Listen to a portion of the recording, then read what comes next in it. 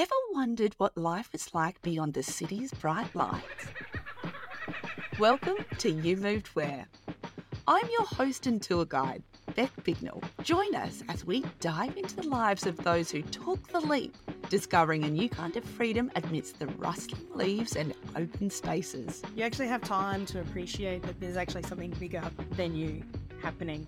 You know, you're just so tiny in this massive universe. From urbanites turned homesteaders to city slickers embracing the tranquility of rural living, our second season is packed with heartwarming tales of growth, season, fresh air, and finding unexpected fulfillment. People surprise you, people shock you, people make you sad, people make you laugh, and I think there's a whole range of those people in the regions especially. Learn how you can still have it all: career, connections, culture, and even coffee against the backdrop of a bush backyard.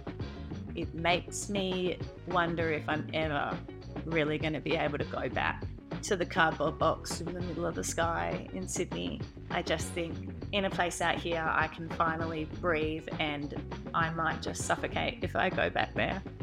So tune into You Moved Where Season 2 and let these captivating stories remind you that the countryside isn't just a place on the map, it could be your future home. Kind of happier than a pig in shit at the moment, to be honest. Subscribe now wherever you get your podcasts from.